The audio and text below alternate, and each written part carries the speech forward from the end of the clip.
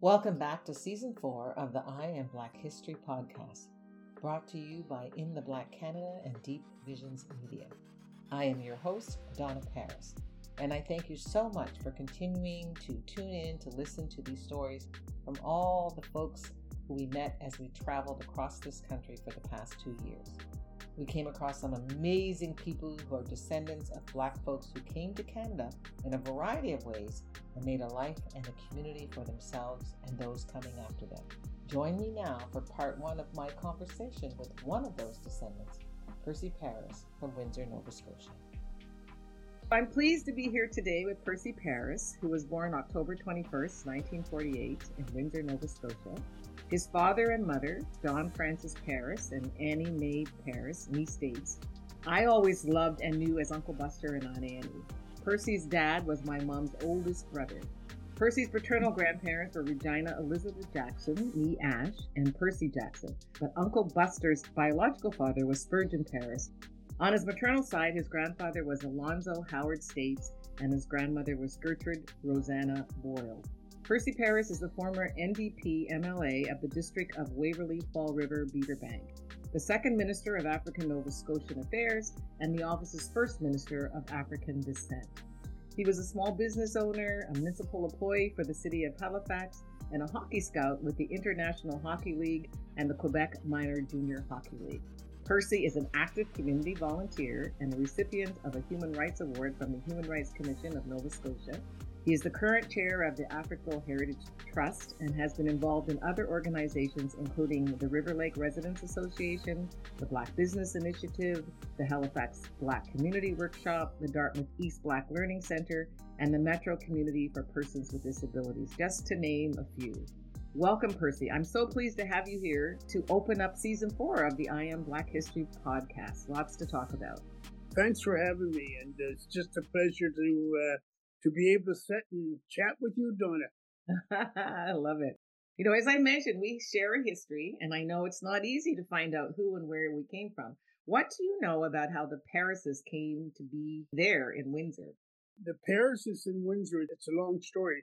I know, and through the help of Dr. States and through the help of the West Hants Historical Society and through this modern technology they call the internet, I do know this for a fact that well before the year of 1856, that the Parises were property owners within the town of Windsor, that my father's grandfather was a businessman in the town of Windsor, a well-respected businessman at that.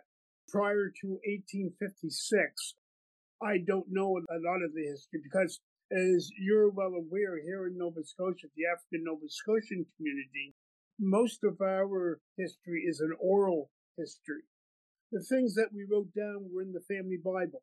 And as the family Bible gets older and the pages yellow and they fade and they just simply go back to dust, a lot of the written history, so-called written history, is lost. So we rely heavily on oral history, much like the First Nations community has done for hundreds of years. And you mentioned this businessman. What was his name?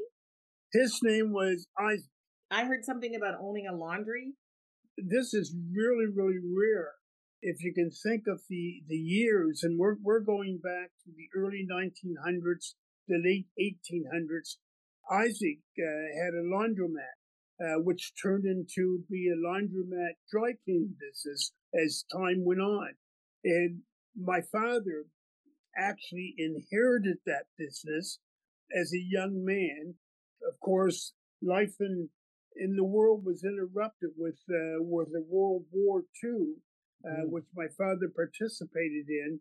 And of course, like most things, or maybe more like all things that involve African Nova Scotians, is the entrepreneurship doesn't last forever because it doesn't take long for others to realize, and the others don't look like you, that they want to piggyback on your success and start their own business.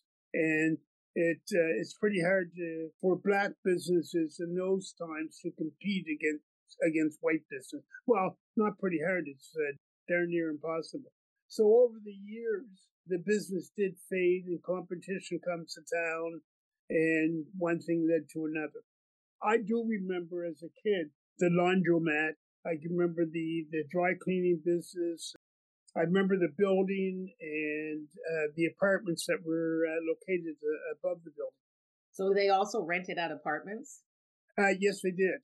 They had apartment above that was fully furnished, and that was a rental property.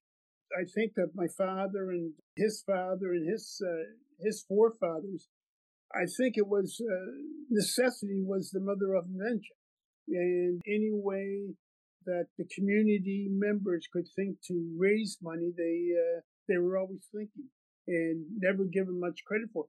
I guess the black community in general, when you think about the paramedics, at one time, all the paramedics, certainly in North America and where they originated from in the United States, were black. It was blacks that started the whole concept of paramedics. And now today, you'd be hard pressed to find a paramedic of color. I didn't know that. I wasn't aware of that piece of history. The first black paramedics in the world were out of Chicago, Illinois. And they were black. And when you think about back in the day, when ambulances, they go to a car accident, and most times it would be a fire truck, a police truck, or a hearse that would show up at the accident scene, but not to administer care. And of course, if you were black, then you weren't going to get any care anyway. Some former soldiers who were medics during the years in the military and during war arrived home and decided they should take matters into their own hands. Then it became a competition. Who's going to get there first? There are so many entrepreneurs of African descent today. Persons of African descent are born with that entrepreneurial spirit. And again, it's a matter of survival. Well, we're going to talk a bit about your entrepreneurial spirit, but I want to get back to one other question about Isaac. And did I hear that 3 of his sons went to university at Acadia University? They did go to university. Now, I don't know whether or not they graduated. Dad didn't go to university, but if you think back, I mean, Dad was born in 1921. He did achieve a grade 11 education. And back in the 1920s, 1930s, a grade 11 education was considered pretty darn good. I did get to see Dad's report cards from his later high schooling, and he was always ranked 1 or 2 within his class, so he certainly wasn't a stupid man. I think I can say that not only about Dad, but I think all of his siblings were pretty bright when it came to schoolwork. You know, my mom would tell me the story of being the only black family allowed to live in the town of Windsor. They were the only family of African descent for years and years and years in the town of Windsor. They were a well-respected family. Now, Dad, he was together, but yet he was separate from his siblings. They all shared the same mom. They didn't share the same father. Dad was the oldest, and Dad's father and his grandmother, who practically raised Dad, they really, really stressed, the whole family stressed education. And when I look at Dad and his siblings, every one of them, and how gifted and well-versed and well-rounded they were when it came to knowledge. For individuals of that vintage, they had a wealth of knowledge. There were other things besides education that they all knew how to do. I could talk to Dad, or he could talk to us about anything. He knew how to drive a 14 horse. He knew how to drive the wagon. I guess what they used to call 4 in hand. He had mastered that skill. He worked as an orderly. He worked at the gypsum mines in Windsor. He worked for Canada Post. He had the laundromat. He was a landlord. all those things to raise a family. And one of his proudest things in life, his biggest accomplishments, and he said to me one time, he said, your mother worked, but you never had to work outside of the home. He thought that was quite an accomplishment. Your dad also had an amazing garden. We grew up with a garden. And I laugh about it now because, particularly on Saturdays, is that here it is Saturday, no school, and you get up in the morning, you gotta go out and weed the garden. And sometimes the garden was so big, and if all your siblings didn't chip in and pull their weight, it took forever to weed through that garden. And all you can think about, getting out, getting to the ball field, getting ready for a dance on Saturday night, or whatever the case may be. But if there was quibbling amongst myself and my siblings, it meant there would be a delay in the free time that we're going to have every Saturday. Time to get up, time to get out and do some weeding. He had a beautiful garden, and what Dad would do, he'd come home at lunchtime. We'd come home from school, and he didn't make us go out in the garden at lunchtime, but he'd go out in the garden at lunchtime and just be picking up weeds or throwing a rock away or just doing. He loved his garden. He had, I think, probably the most scenic looking garden in all of Hants County. People would come in just to take pictures of his garden. Oh, did you see Buster's garden this year yet? And, it became a conversation piece, certainly within the town of Windsor. And most of the stuff that he grew, all the vegetables, he gave away. Mm-hmm. People would come to visit on Sunday, and they'd go away with a grocery bag full. I loved his blueberries, the fattest, biggest blueberries I ever saw in my life. Yeah. One of the things that Dad did, he nurtured his crops. He would look for bugs, and he made sure he had the proper fertilizer, the proper manure, and so caring about his garden. It was very meticulous. He had a competition going on with some of his neighbors. Every year they would take their produce and they would enter it in the local exhibition every year in September. And Dad would always win something. He didn't win everything, but he would always place first, second, third. It became a competition, and some of his competitors and Dad would do the same. They would do drive-bys, one another's gardens. And so, was he self-taught, or who did he learn this gardening from? Well, I think most of it was self-taught, but he worked on a farm when he was a youngster. He was a handy person on a farm, and again, I reiterate, anyway to 50 cents here, 50 cents there, it would all add up. Your dad was a Paris, and all his other siblings were Jackson. So Percy Jackson was our grandfather, and he had 4 brothers and 4 sisters. Did you know all of them? And what stories can you tell us about some of them? What I remember about Percy Jackson is I know this. Dad had great love and affection for Percy Jackson. We grew up thinking that Percy Jackson was our grandfather. Nobody told us any different, and Dad made sure that we visited on a regular basis. I can remember going up to Milton, up to Percy Jackson's place. I can remember when he married Anna. Dad and I went to the wedding. I remember them very, very well. Dad was a proponent of respect, especially for elders. Call people Mr., Mrs., Uncle. We learned to say please and thank you after we learned to say Mom and Dad. Manners and politeness was very, very important in the Jackson Paris household. And what do you know about some of his siblings? Percy Jackson's siblings. Yeah, I know very little about them. Percy Jackson, I think there would have been greater interaction with who we called Granddad, with Percy Jackson. But Percy Jackson and our grandmother, Elizabeth, split up. So there for a while, Granny, Elizabeth Jackson, actually lived with us. And she was she uh, she was very consuming. She was a very time consuming individual, and a very, if I can say this in a polite way, a very demanding individual. The only person that I can recall that Granny would take a back seat to was Dad. I don't know what it was, but Dad had an influence over her.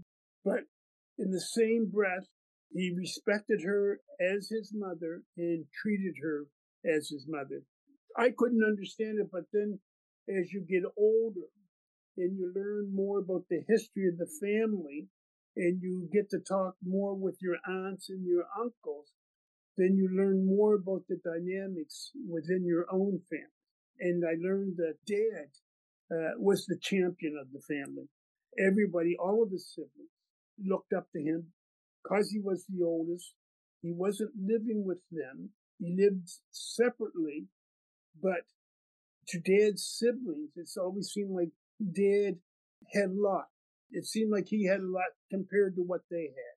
So there was some envy, not a jealousy, but there was some envy, and there was always that thought that, well, if there's anything wrong, Buster can fix it. For all of Dad's siblings, there was a very, very strong bond. And at some point in time, all of his siblings at some point in time lived with us. The house was never empty. We always had somebody staying with us, and most times, majority of times, it was family. Your mom's side, what do you know about her people and how they came to be in Nova Scotia, the States? I know you have Skip who's done a lot of digging. Skip is by far the expert. And I just got to tell you this, a little sidebar. I've had the pleasure of going on many trips with Skip. We're first cousins, but we're also the best of friends. And I can remember this was a 2-hour trip one way. So him and I are driving together. It's just him and I. Started in the car, and I asked, I said, how's your research going, Skip? Well, I didn't get to say another word for the whole 2 hours. And so we get in the car to return back. This is another 2 hours back. So I'm thinking to myself as I'm getting in the car, well, I know he must be tired now. So we get in the car. I start the car up. I'm heading out the road. He looked at me. He said, and where did I stop off at? It was another 2 hours. But I gotta say, it was very entertaining. Is not the right word, but it was very educational. My mother was born on Punick Road, the 3 Mile Plains district, just outside of Windsor. Her father, Alonzo States, another individual that was well respected, certainly in his own community, ruled with a pretty iron hand, which was the norm in those days. Just another great individual. The sad part about on my mother's side is they were well past by the time I was born, so I didn't have the human interaction with him that I had with the grandparents on my father's side. But I certainly had interactions with all of my mother's siblings, and that was a hoot. I had a couple uncles on my mother's side that were part of the number 2 construction battalion. I had family on my mother's side that fought in the war. That was the case on both sides of the family. There's quite a story on Dad's side of the family with his younger brother, Percy Jackson Jr. That was quite a heartwarming story, which CTV nationally and locally carried for the last 2 Remembrance Days. Well, tell us the story. My father, Buster, joined the Army with the outbreak of the war. He was sent overseas almost immediately, and he was with the 87th Battalion. Uncle Junior, who would have been the youngest male, much younger than Dad, would have been 15 at the time, and he worshipped Dad. He was somewhat lost without his older brother around to run things by, and at 15 years of age, he tried to enlist in the military because he was going to go off and find his brother. And of course, they wouldn't let him in because of his age. So he said, so I'm too young. So Junior waited for approximately a year or so. At age 16, he went again. This time he got in. He lied about his age. He joins the military. They send him overseas, so he's in pursuit of his brother Buster, and that's his purpose. That's his one goal. So everywhere he goes, he's asking, "Where's the 87th? Where's the 87th Battalion?" The 87th had already started marching across Europe. They were heading for Holland. They don't know that when they leave. They're on their way across Europe, and they encounter the enemy along the way, but they get orders as they go along. So the final destination is going to be Holland. Junior, Dad's younger brother, he's traveling the same path that the 87th did, his regiment. And everywhere he goes, the 87th is just ahead of them. They've already been here, but they're following orders. They continue. They find the 87th arrives in Holland, takes part in the liberation of Holland. Right behind them, right on their heels, are the nobles, and that's Uncle Junior's troop. They arrive. Uncle Junior, he finds the 87th. Bus. Oh yeah, he's down at the tent there. He's having a beverage. He's having a beverage with some of the lads. Uncle Junior finds the beverage tent and goes in there. Dad's at the bar having a drink.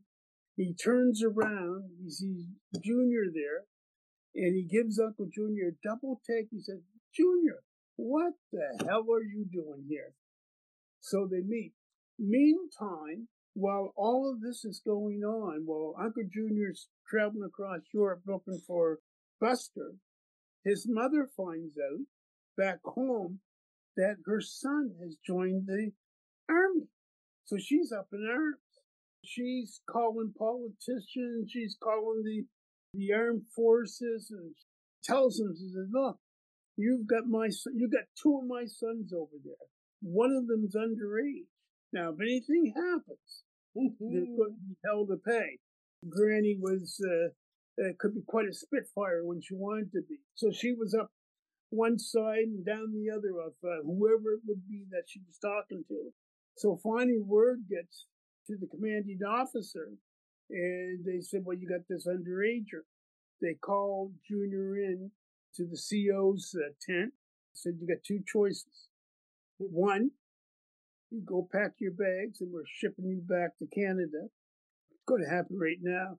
Or two, you can choose to stay, but no more will you be in the front line of duty. You'll be working with the chaplain's office. You'll be doing service with the chaplain, and you do whatever the chaplain tells you to do." And I give him strict orders, as much as possible, keep you out of harm's way. Uncle Junior chose to stay put, and then he began to administer religious help to wounded and dying soldiers, and that started him on a career in the military. I love that story. It's a made-for-movie story. For sure. Well, let's go back to talk about your parents. So how did your parents meet?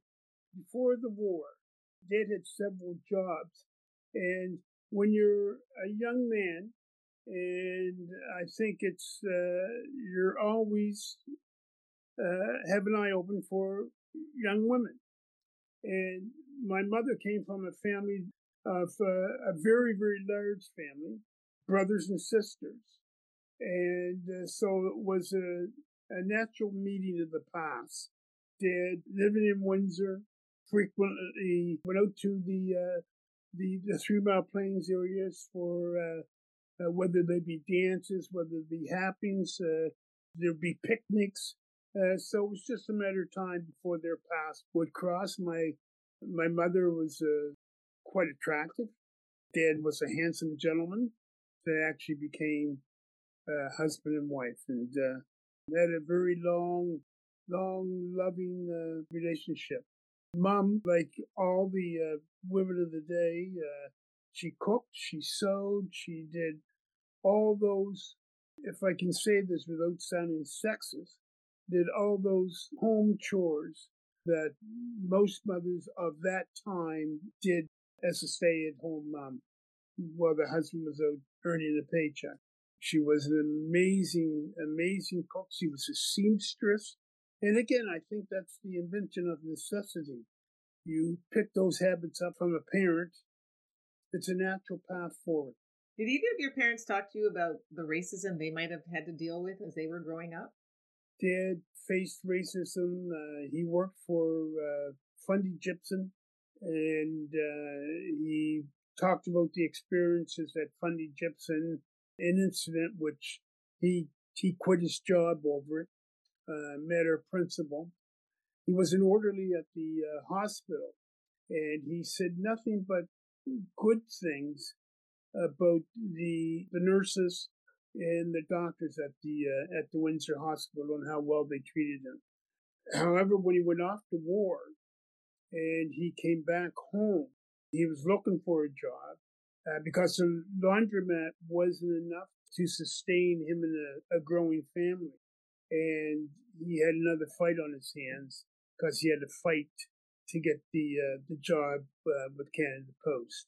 He said how disheartening it was that he was just overseas, was wounded twice, was in the trenches, fighting for his country, and came home and he had to fight to get a job, all because he was black.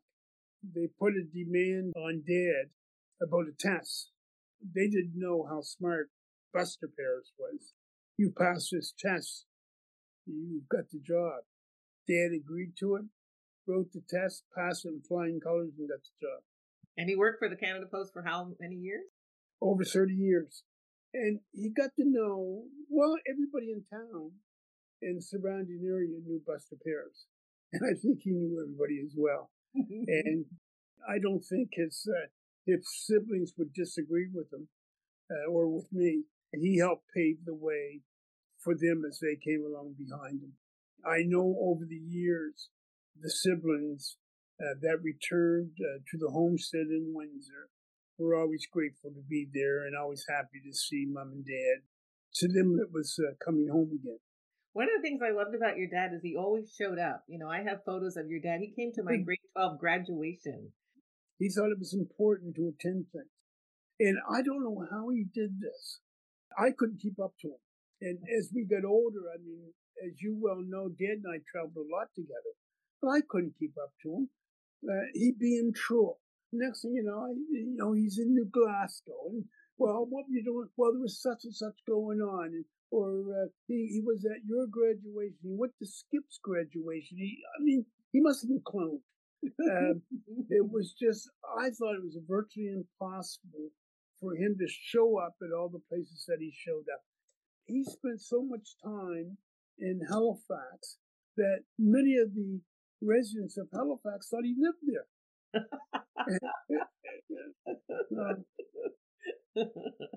Family seemed very important to him, keeping connections with family. Dad emphasized and stressed to us, and we were always going to visit family. It got so confused. I was calling this one uncle, this one aunt. I didn't know who was my real uncle, who was my aunt, but everybody was aunt and uncle. Everybody was my cousin. Hey, cuz. In most cases, when it came to the cousin, chances were that we were cousins because Nova Scotia is such a small black population compared to every place else, is that if you looked far enough down the line, you would see some type of connection somewhere along the line. So I went along with it. You're my cousin.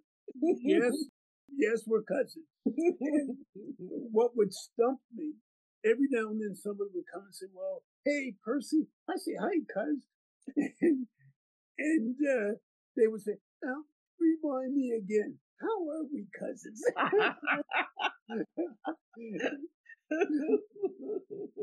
And then I would always come up with it. Well, we're in Nova Scotia. You go back far enough, we're all related.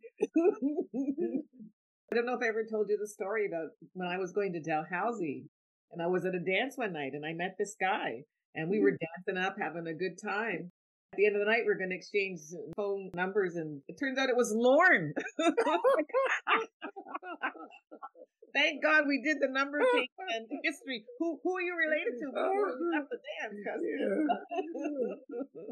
Yeah, I think that's one of the things that in our Black communities, our parents never talked to me about who belonged to who or who belonged to what. If somebody was living with us, we never gave it a second thought. It's just there. I wish we had been more open. I wish we had written more things down. I wish I had known who my biological grandfather was at the time, instead of learning about it many, many years later. I just wish I had known these things. Thanks for tuning in. I always start a new season with a family member. Season 1 was Leonard Paris. Season 2 was Charles Jackson. Season 3 was Andrew Paris. And today you got to hear some of my conversation with Percy Paris, who is my first cousin. It was such a pleasure to sit down with Percy and talk about my Uncle Buster and my Aunt Annie, my Uncle Junior, and other family members, and about the things that we can learn from each other. Join me on January 29th when I continue my conversation and he talks about growing up Black in Windsor, Nova Scotia, how sports, in particular hockey, was very important to the family, about his brother John, who had an amazing hockey career, and about why it's important that everyone knows the story of Africville and all the other stories of Black Canadians in Nova Scotia and across Canada. In the meantime, you can catch other episodes of I Am Black History, Our Voices, Our Stories, wherever you get your podcast. And if you have a story to tell, you can reach me at www.intheblackcanada.ca or at intheblackcanada@gmail.com. The only question is, what's your story?